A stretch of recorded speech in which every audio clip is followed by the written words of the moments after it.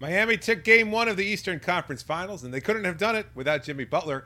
We'll break down some of the numbers and show why his impact has been nothing short of historical. Plus, we look at some of the help that Jimmy got from Gabe Vincent, and if what we saw in game one changes our perspective on the series. All that on today's playoff edition of Locked On Heat.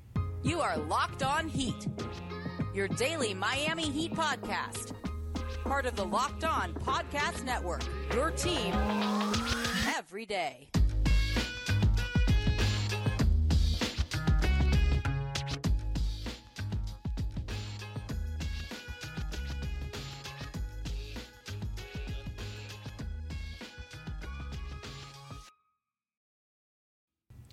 Hello, Heat Nation. It's a Thursday edition of Locked On Heat, your daily podcast covering all things Miami Heat. However, you may be listening or watching on YouTube, Odyssey, or on your favorite podcast app. Thank you so much for making us your first listen every day. I'm David Ramil, and with me, as always, is my co-host Wes Goldberg. We'd like to thank today's sponsor of Locked On Heat, Sakara Nutrition. Sakara is a wellness company anchored in food as medicine on a mission to nourish. Go to sakara.com, LockedOn20, and enter the code LockedOn20 for 20% off at checkout.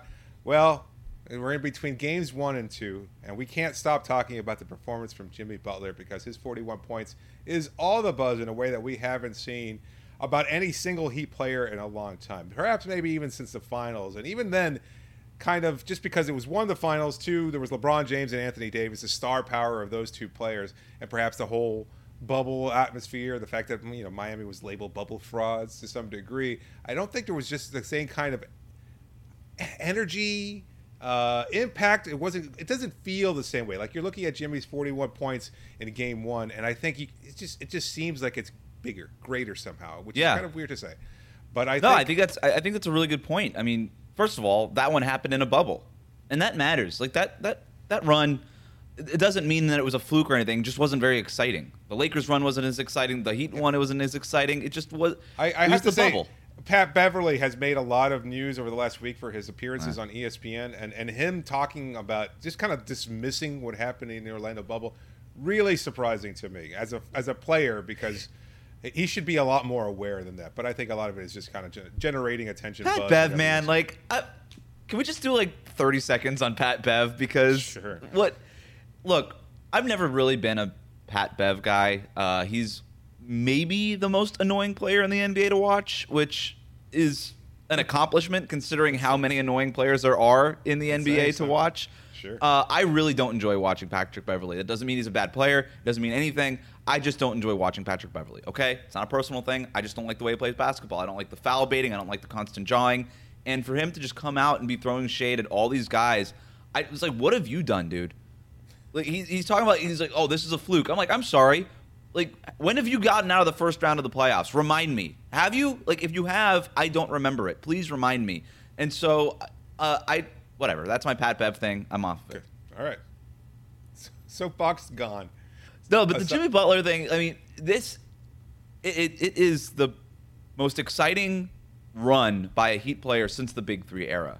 And that's not hyperbole. I think it's absolutely true. The only thing that comes close to me is in 2016, Dwayne Wade, purple shirt guy, that stuff. That was really, really fun. But it wasn't prolonged the way that this is, right? That was one round, one matchup, one guy in a purple shirt. It was fun, but it wasn't this level of sustainability. It wasn't this level of dominance the way that we've seen from Jimmy Butler. And it's not to take anything away from Dwayne, obviously, but, Dwayne had that big game. He had those two big games. He even had some great performances against Toronto.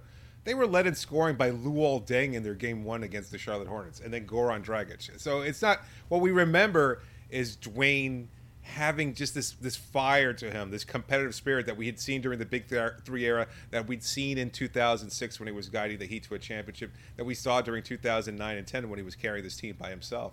That this is different. This is from game one against the Atlanta Hawks throughout the Philadelphia 76ers series. You took Tobias Harris?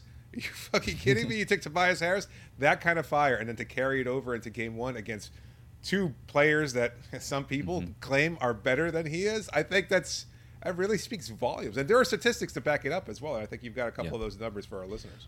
Well, this one's from Heat Muse, the Twitter account that does a really good job of coming up with some of these like Stat Muse type of stats that are all Miami Heat related. So go follow them at Heat Muse on Twitter. But most points in the first 12 games of the playoffs in a single season by a Miami Heat player. So that's the stat here. Jimmy Butler's number one ever. Okay, in Heat franchise history ever. Jimmy Butler's number one, 328 points in the first 12 games of this playoff run. Dwayne Wade is second at 321 in his first 12 games in 2005. LeBron James is third, 319 points in his first 12 games in 2012. And then again, LeBron, 317 points in 2014. So it's a legitimate question to ask. Is this the best postseason run that we've ever seen from a Heat player? This is a terrible answer. And it's not going to make for great radio content or anything like that, or our show, but it's yes and no. Yes. Okay, that is yes a terrible answer. You're right. It is. It absolutely is. And yet you can't step away from it right now. Like part of the being prisoner in the moment is living this moment right now. And we're seeing this transform. If Jimmy goes goes to 2021 levels against the Milwaukee Bucks type performances in their next few games against the Boston Celtics, are we going to remember that he was unstoppable for the first 12 games of the playoffs? I don't think so. I think that we're going to have that lasting taste in our mouth. Right. Having said that, also, unless he does it on a bigger stage, and there is no bigger stage other than the NBA Finals, I think we're going to forget that too. Like, I don't think we're going to remember these kind of performances unless he does it against higher level competition where you actually get something from it. Having said that, like the numbers are there. Like he is etched in the history books for the Heat franchise, and he deserves that placement there because he has been that good. Because he has done something no other Heat player has done, which is to score 40-plus point games in the NBA playoffs. Like that's something. And you think about the kind of quality levels of players that have been in a Heat uniform throughout the years, whether it's Tim Hardaway or Alonzo Mourning or hell, even Glenn Rice going back further than that, Shaquille O'Neal, Dwayne Wade, like. When people talk about individual performances, Dwayne Wade's against the Dallas Mavericks in the NBA Finals is like the tops as far as the greatest individual impact that we've ever seen. And somehow Jimmy is eclipsing that just because of the depth and breadth of what he's been able to do over these last 12 games. This is historical performance that we have not seen from a Heat player ever. Well, the closest comp, right, is 2006 Dwayne Wade just single-handedly getting to the foul line and beating the Dallas Mavericks in 2006. Right. And then the only other thing that I would have here is LeBron James, 2012 Conference Finals against Boston Celtics, the look, the low post, just constant, completely locked in the zone. That LeBron James and this Jimmy Butler, all of that kind of feels the same, doesn't it? It's not done with threes. It isn't being done with any sort of finesse. It is literally just, I am tougher mentally and physically than you are. I don't care who the opponent is. I don't care if I'm the underdog. I don't care about your reputation or your resume. I am physically and mentally tougher than you. And I'm going to show you that right now, despite what anybody else thinks. And that's where Jimmy is at right now. You're absolutely right. The only way that any of this matters is if he caps it off with probably a championship. If I shouldn't say if the only way the answer to this question is Jimmy Butler, the question being, is this the greatest postseason run in Heat history? He needs to have a ring. That's the only way he caps it off. Otherwise, Dwayne Wade's 2006 run is better. LeBron's 2012 run is better. LeBron's 2013 run is better, right? He was awesome in those playoffs as well. But the fact that he is in this conversation, and because the playoffs are not over, making it a competition for the greatest Heat run in franchise history against the all-time Heat player, Dwayne Wade, and maybe the best player ever, not maybe, the best player ever to put a Heat jersey on, LeBron James, the fact that he is in that conversation right now, after one game of the Eastern Conference Finals, is wild. It is absolutely wild, and it has the Heat in a really good spot. Yeah, I like this statistic also put out there. I'm trying to find it real quickly here, but number one amongst all players in the NBA playoffs in points scored in the second half in the last 25 years, the only player to average more points than Jimmy in the second half of games, 17 points per game. KD, Kevin Durant, in 2021, last year, when we all remember how he had to carry a Nets team without James Harden, without Kyrie Irving, or both of them hobbled to some degree, and his performance was just, this was the version of KD that we've been expecting for a long time. The one that we've seen in spades here and there in Golden State and things of that sort. It was the performance that finally made everybody kind of sit back and be like, you know what? No, you're finally the best player in the NBA. Yep. Right. And Kobe Bryant in 2001, 2003, and 2008. So 3 times did Kobe do it. And during 2 of those years, 2001, 2003, well, the result was an NBA championship. Yeah. So I think that's pretty damn good company. Would you say 2001, 2003, and 2008? Yes. Yeah, so finals runs and two championships. Yes. All finals. Yeah, wow. And what we're seeing from that, if you can extrapolate anything from that, is that Jimmy is closing the door. We've talked about Jimmy as the ultimate closer, and there have been stats that kind of show, well, his closing statistics haven't been great in the last few minutes of game. His shooting hasn't been even at the level he was before he joined the Miami Heat. But this postseason shows that he's still dominating late in games. He's saying, you know what? I'll carry you. I'll carry you to the finish line. And the fact that he's been able to do so steadily, like against good competition, and I know people will dismiss what they were able to do against Atlanta and Philadelphia. That doesn't matter. He did it yesterday against the Boston Celtics, and all the talk about their historically great defense and everything else like that, well, guess what? Jimmy still got 41 points on it. And I think, I know they were missing Marcus Smart. He would have been a factor. Al Horford, similar, would have been a factor. And yet, I don't know that there's much they could have done to limit what his impact was. Just his ability to get to the line. And you know what? The fact that players aren't criticizing that he got to the line as many times as he did, that only fans are kind of using it. Players will be happy to go in postgame and say he was getting a lot of calls his way, he was getting a really friendly whistle. None of that. David, I mean, even like national, like Celtics people, like even like I was listening to like Bill Simmons and Russillo this morning, and they were even like, yeah, I had no problem with any of those calls. That's unbelievable. Unbelievable. Right? And that's, I know there's going to be a segment of any fan base that's like the official screwed us, but like whatever, that's always going to happen. Yeah. Like Tony Brothers killed us, yeah. Right, no, he earned all of those foul line trips, and like I said, there is there's a physicality, there's a willingness to his game that like you can only compare to 2006 Dwayne Wade, parade to the foul line and just stealing that series from the Dallas Mavericks, and 2012 the look LeBron James. It's the only thing that I can think of in Heat history that it's comparable to. I know I mentioned in yesterday's recap, but I love the word that Bam used to describe his own teammate, relentless. Like for his teammate to go, this version of Jimmy will not stop. He'll keep going. He'll find and do whatever it takes to win. And it's such a far cry from where he was last year, coming off the worst playoff performance in his career. And again, the comparison to Bryn Forbes and everything else like that. Overlooking the fact that he had just carried the team 8 months before that in the NBA Finals in the Orlando bubble. And this is why he was impacted. And yes, stupidly locked in, Bucks fans using that as a rallying cry and everything else like that. This is very different. This is the version of Jimmy that we're more accustomed to, even better than what we expected. But there's one quote that got lost and we didn't talk about it in our recap, but it is so special that I got to shout it out before we go to break here. Let's hear it. Jimmy Butler saying after the game, "I want to run into people and see who falls down first. Who is going to quit first? I think that's the style of basketball I like to play." I mean, that is a kind of quote that if the Heat pull this thing off, it goes like you paint that in Championship Alley. Like that gets its own little 4 by 4 foot by 4 foot square somewhere in that hallway, because that's one of those quotes that you're just like, yeah, I'm gonna run through a wall for this guy. I mean, and he ran through the Boston Celtics wall. And we'll see how they respond, right? We'll see how they respond to that. They got out physicaled in Game 1 against Milwaukee, and they bounced back and won that series. But this is a different kind of physicality. I love the way that Jared Weiss put it for The Athletic in his recap. Giannis is like a comet hurtling towards Earth, right? And all you could do is hope to just shield it off. But and I'm paraphrasing here, but then he likened Jimmy Butler's game to more like SEAL Team 6, where he's just going to sneak in, he's going to find a crease, and then he's going to blow you up, and then that's it. And I think it was a good comparison.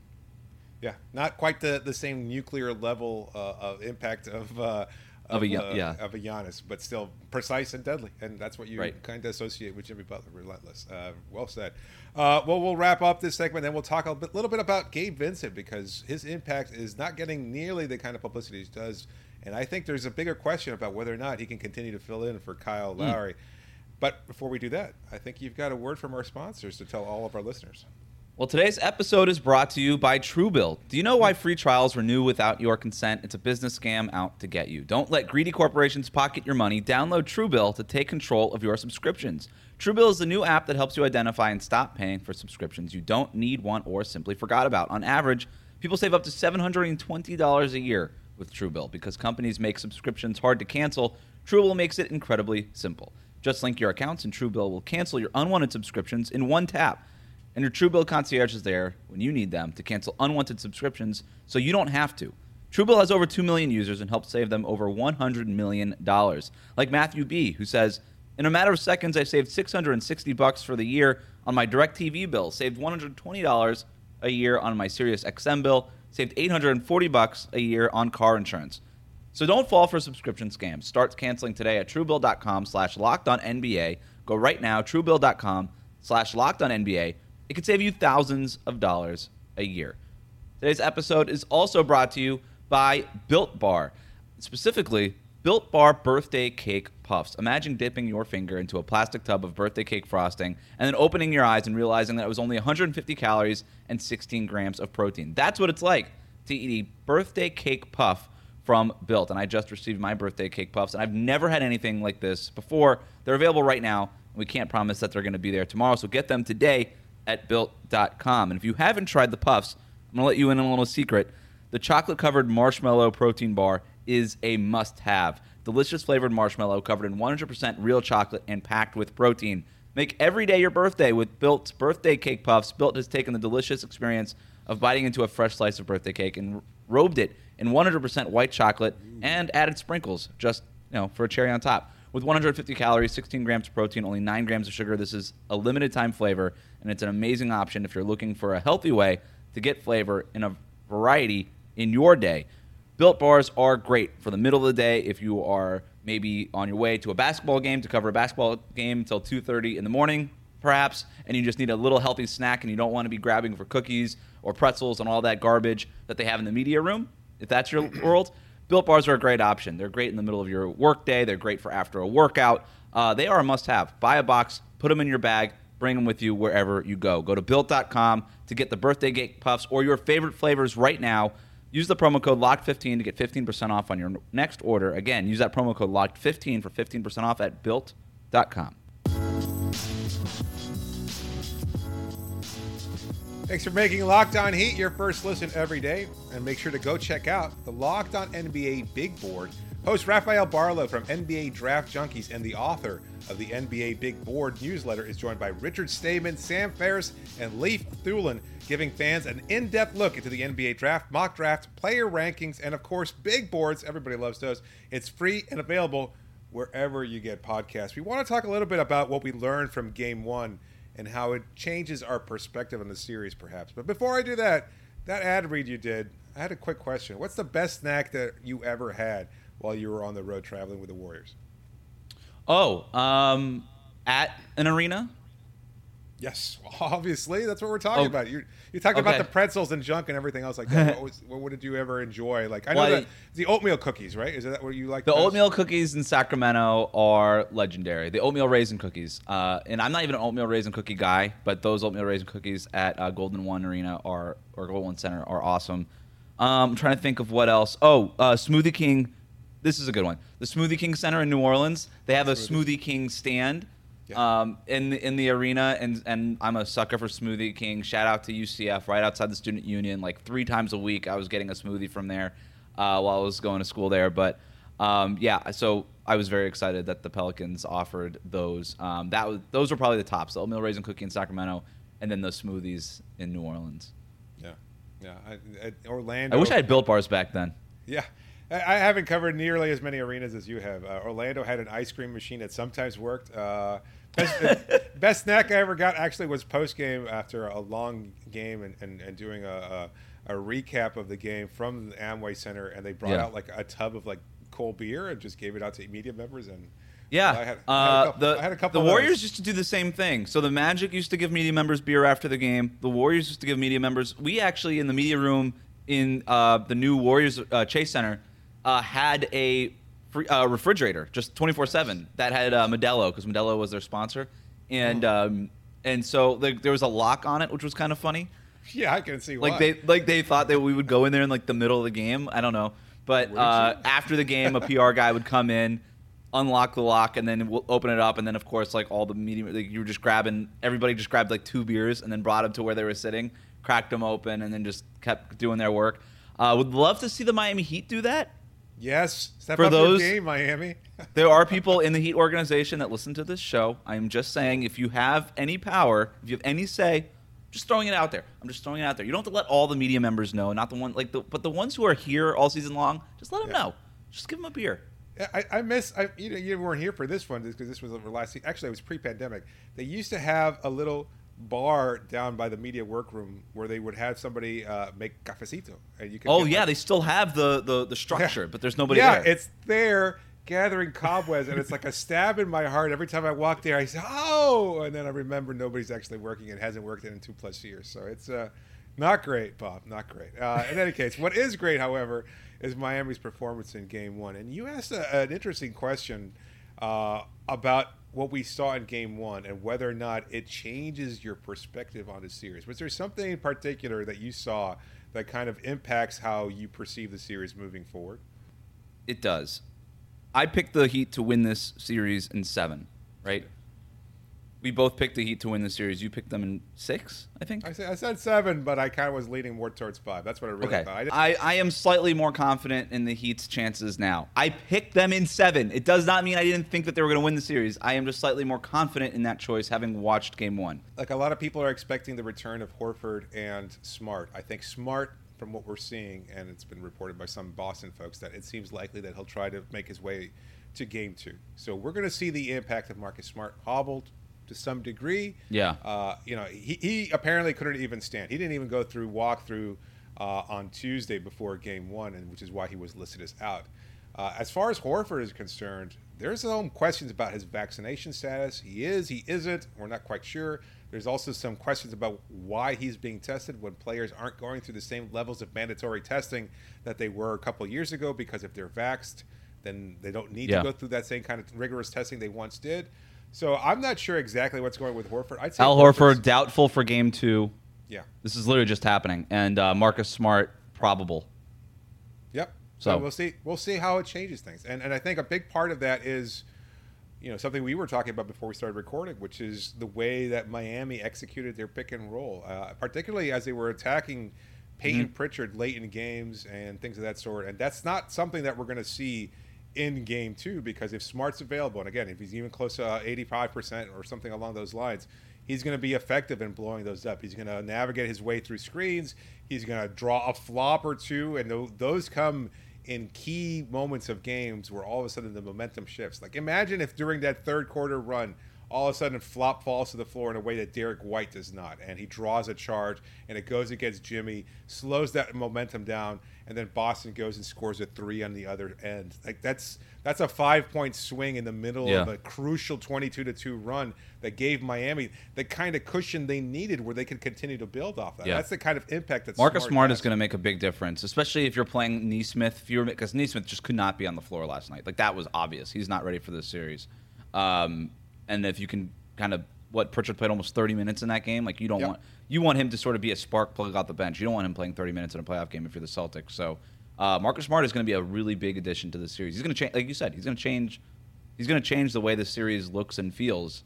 I know we're going to get into this more in the next segment. There are things that Miami can do to be accountable for him. But like I said, we'll get into that. We'll talk about Gabe Vincent and his impact in the next segment, because we think it's it was a pivotal performance from him in Game 1, and we're wondering whether or not it changes the outcome when it comes to the return of Kyle Lowry. But before we do that, just wanted to tell you about a new sponsor of the show called Sakara Feeling your best starts with what you eat. We talked to you about a lot of different nutritional items, Built Bars, AG1, et cetera, but Sakara helps you live a healthy, balanced lifestyle and truly enjoy it with delicious, plant-rich, transformational nutrition that builds a foundation for living in your best body. Sakara is a wellness company anchored in food as medicine.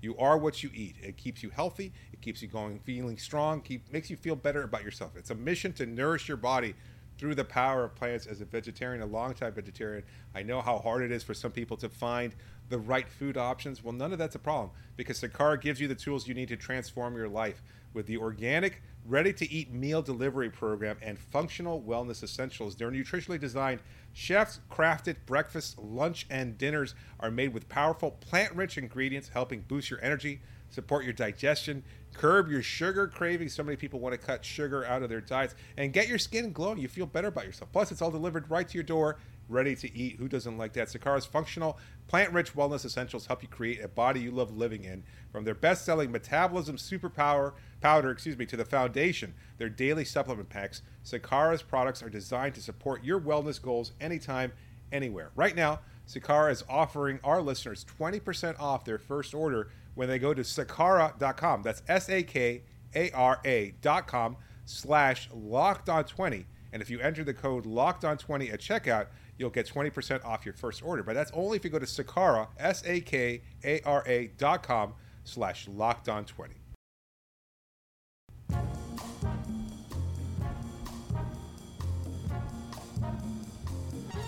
Just a reminder, you can always reach us via email at lockedonheat@gmail.com or via Twitter using the hashtag AskLHeat. I say this all the time, and I say it 100% from my heart. Thanks to all of you who write in, send in comments, questions, suggestions, whether you reach out to us via Twitter or via email or even in the comments on YouTube. We love to hear from all of you. Positive, negative, whatever, as long as it's good feedback, we appreciate all of that. And make sure to subscribe to the show. We want to reach our goal with the Heat in the Eastern Conference Finals of getting 3,000 subscribers on YouTube. We're very close, just a couple hundred away. If you can, make sure to hit that subscribe button and follow our show as we continue Miami's run through the NBA playoffs. But before we move on to the next round of the NBA playoffs, of course, or even the next game, I wanted to look back on Game 1 and what Gabe Vincent was able to accomplish, because I think a lot of people are kind of overlooking it. He didn't have a huge night by any stretch of the imagination, but he was a solid 17-point production for him, 5 of 10 from the floor, 3 of 7 from three-point range, 4 of 4 from the line, which is something he doesn't usually do. He doesn't usually get to the line as well as he does. And on a night when you're missing a Hall of Famer in Kyle Lowry, for all the talk about Marcus Smart and Al Horford and their potential impact, you're missing Kyle Lowry. And while Lowry is older, and I totally accede that, the reality is he's still an impact player. I remember in our preview with John Corrales, we talked about winning on the margins. That's something that you kept bringing up, how important it was to have a player of Lowry's impact. And I remember saying, well, I'm not sure that you necessarily need Lowry right away. And we saw that in Game 1, where Gabe Vincent could step up and do exactly what he did. And one of the things I wanted to look at is, again, Vincent's impact in 3 different areas of the game: as a playmaker, as a scorer, and as a defender, and whether or not we can start to answer that question about how soon we need Kyle Lowry to return, and whether or not Miami can continue their winning ways with Vincent in the starting lineup. Well, number one, he's in such a tough spot, right? And, to try to replace Kyle Lowry, who this organization brought in specifically for this purpose, for a playoff run to win a championship. That is why you add a Kyle Lowry. You give him that contract at his age. He was brought in for that reason. Gabe Vincent, Eric Spoelstra has talked about this, completely changing his game from a score-first 2 guard to more of a facilitator, a well-rounded player, a defender, and all these things. For him to kind of go through that journey of changing his own game to then having to step in and fill the void left by Kyle Lowry, who's injured right now, and do it on this stage in the Eastern Conference Finals. The Heat are undefeated with Gabe Vincent as their starting point guard in these playoffs. Just a shout out to Gabe Vincent. Let's just start there. It is a tough spot that he was put in, and he is doing an awesome job. He is not trying to do a Kyle Lowry impression. He is playing his game. He is confident in a way, he's doing all the facilitating and stuff, but then every once in a while that little score first guard in the back of his Oh, head yeah.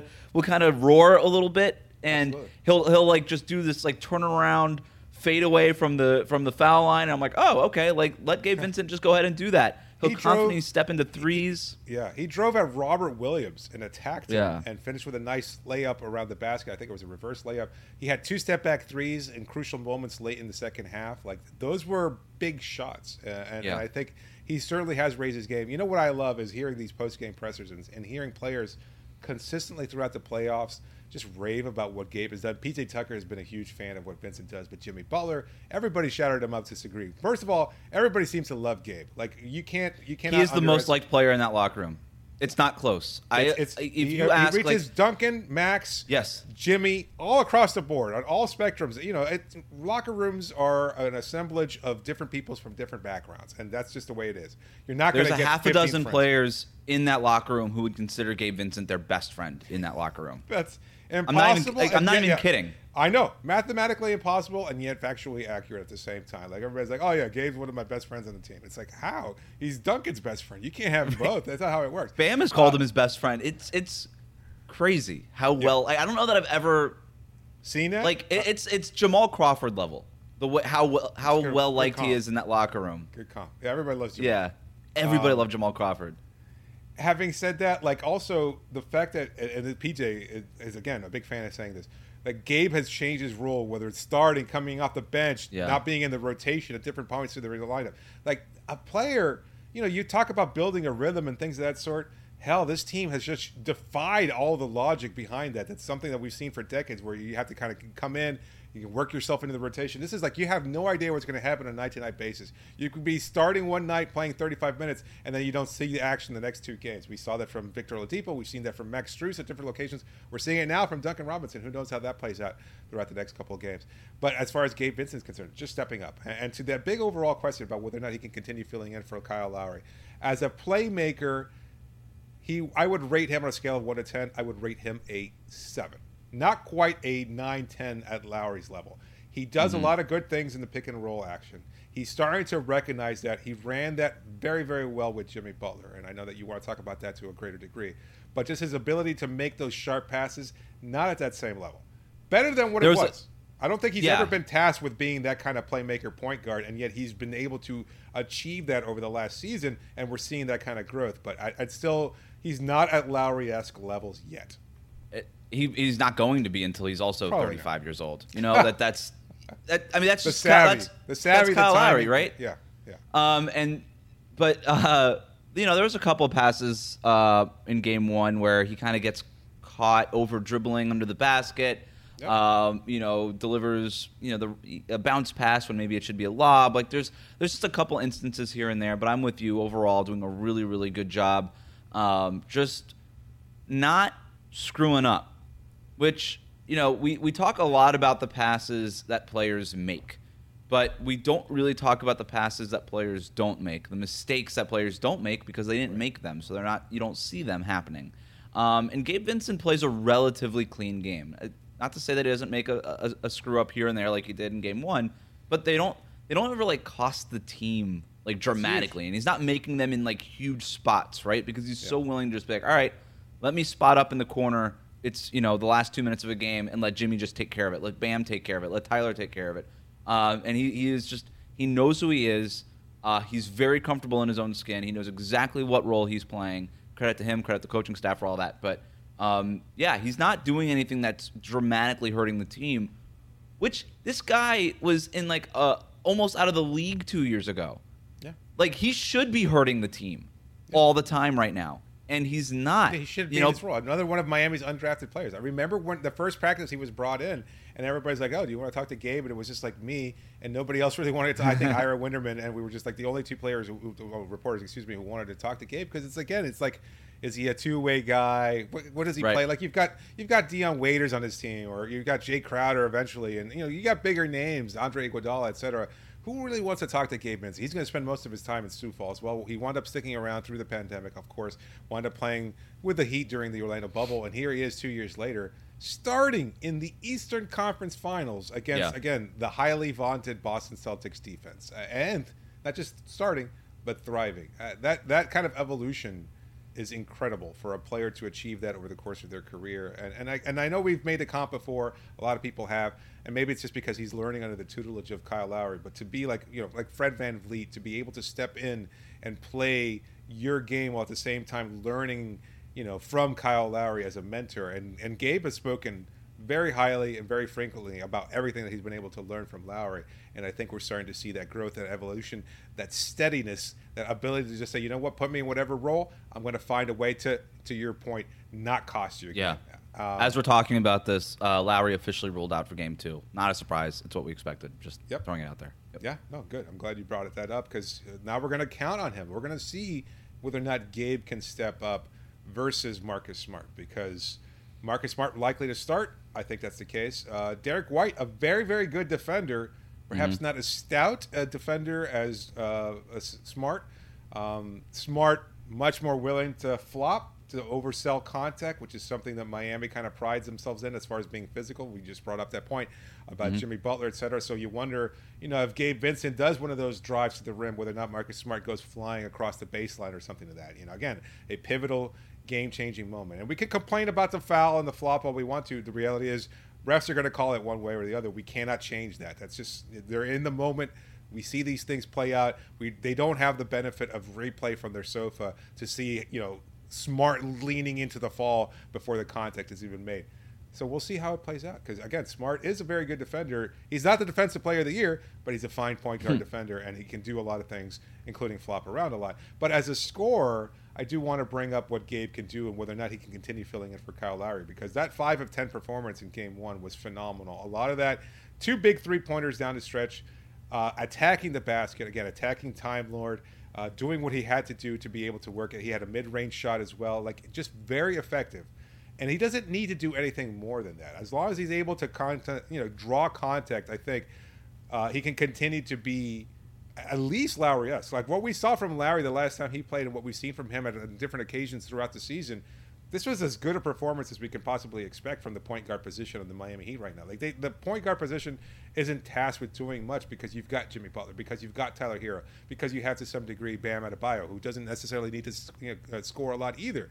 But for Gabe Vincent to hold down the position, to be able to put up 17 points in Game 1, I think that speaks volumes.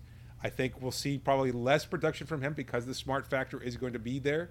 At the same time, as long as he can continue to hit his shots and not be shy, and I think that's something that we have to see is continue to be aggressive and say, you know what, I'm feeling comfortable. I'll take that step back 3 if you give me room. Not just shoot it over Peyton Pritchard, but to shoot over Marcus Smart as well. Yeah. I think it's fair. I think it's fair to say that Gabe Vincent has been more impactful as a scorer than Kyle Lowry. Yeah. I think that's a really this season. I don't think that's a stretch at all. And the season over the breadth of the season, I don't know about that. Okay, fair enough. Lately, I'll say. But, that's right. Kyle Lowry obviously was hobbled with the hamstring the one game that he played in that Phillies series and was not what we expected him to be. But I actually prefer Gabe the scorer over Lowry the scorer right now.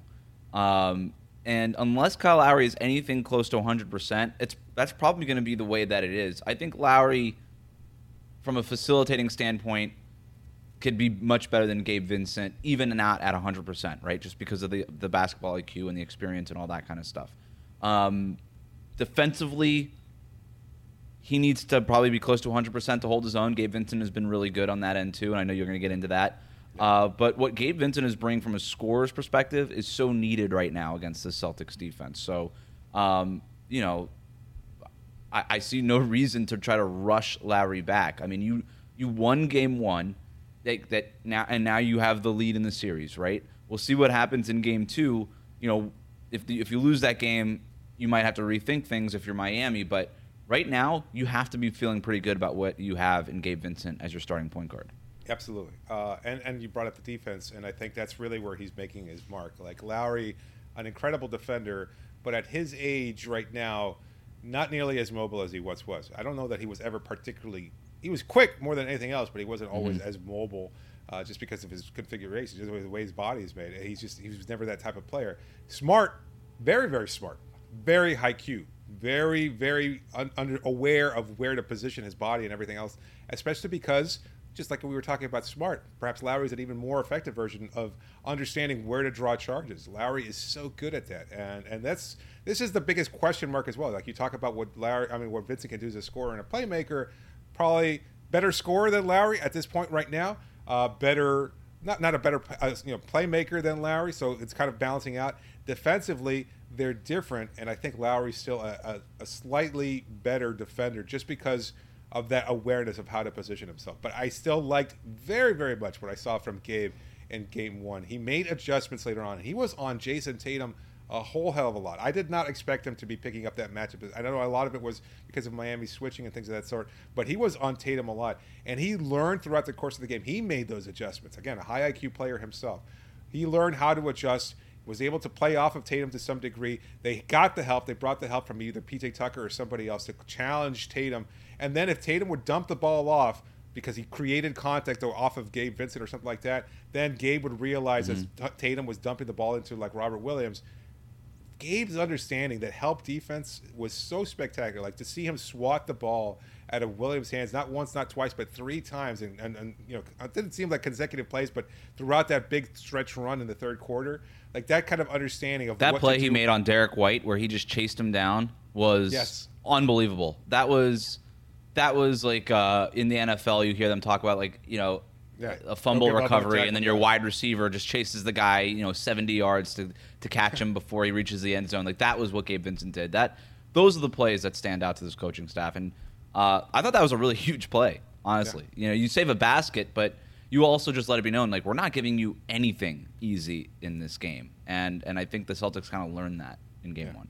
So I think again Lowry overall a different, better defender at this point right now than Gabe, but Gabe's still making an incredible impact defensively. And so to answer the overall question, again, the one we asked before the series even started, I think he can continue to win without Kyle Lowry. Like you want him out there because he provides that leadership, and you're going to need that at some point. And I hate to say it, at some point Miami is going to lose at home. And when you're going to be down at some point, you're going to need that kind of proven veteran who says, you know what, I've been here. I know what it takes to go to that next level, and that's what Lowry provides in a way that Gabe Vincent right now can't do. He does not have that experience. Lowry, they're going to need Lowry to win the finals. But what Gabe Vincent right now is giving you is enough time to let Kyle Lowry get to 100%. Kyle Lowry at 100% is better than Gabe Vincent. That's what it should be. Also, that's not like I don't even know how we debate this. That's not like an argument to have. So. But Gabe Vincent is a really, really good backup point guard who's doing a phenomenal job as a starter right now and buying Lowry time. And ultimately, of all the things that we're talking about Gabe Vincent, that might be the best service he does to this Heat team this season is buying Kyle Lowry time to get to 100%. Because once you have that Kyle Lowry, this Heat team looks so much different and is so much better with that level of Kyle Lowry. And had they not had Gabe Vincent, they might have to trot Kyle Lowry out there on a bum hamstring. Like, you look at what Phoenix did, having to play Chris Paul so many minutes, even though he was clearly banged up, and we still don't know the full story of what was happening there. Campaign is not Gabe Vincent, right? Campaign was great last season, not good this season. I don't know what happened to Campaign, but he was unplayable. Like, they put Landry Shamet in for him in Game 7, Phoenix did. And so what Gabe Vincent is doing right now, buying Kyle Lowry time, is a huge service to this Heat team right now. Absolutely. Well said. And, of course, we'll be here for Game 2 as well to bring you the coverage that you want and deserve as we continue to cover the Miami Heat run through the Eastern Conference Finals and potentially beyond. Thanks so much for making Locked On Heat your first listen every day. Now make your second listen Locked On NBA. From the first jump ball of the play-in tournament to the last possession of the finals, Locked On experts take you deep inside the playoffs with insight and analysis affecting all 30 teams. This is David Ramil signing off for now. Thanks so much for joining me, Wes. Wrap it up, B. Let's go Cats.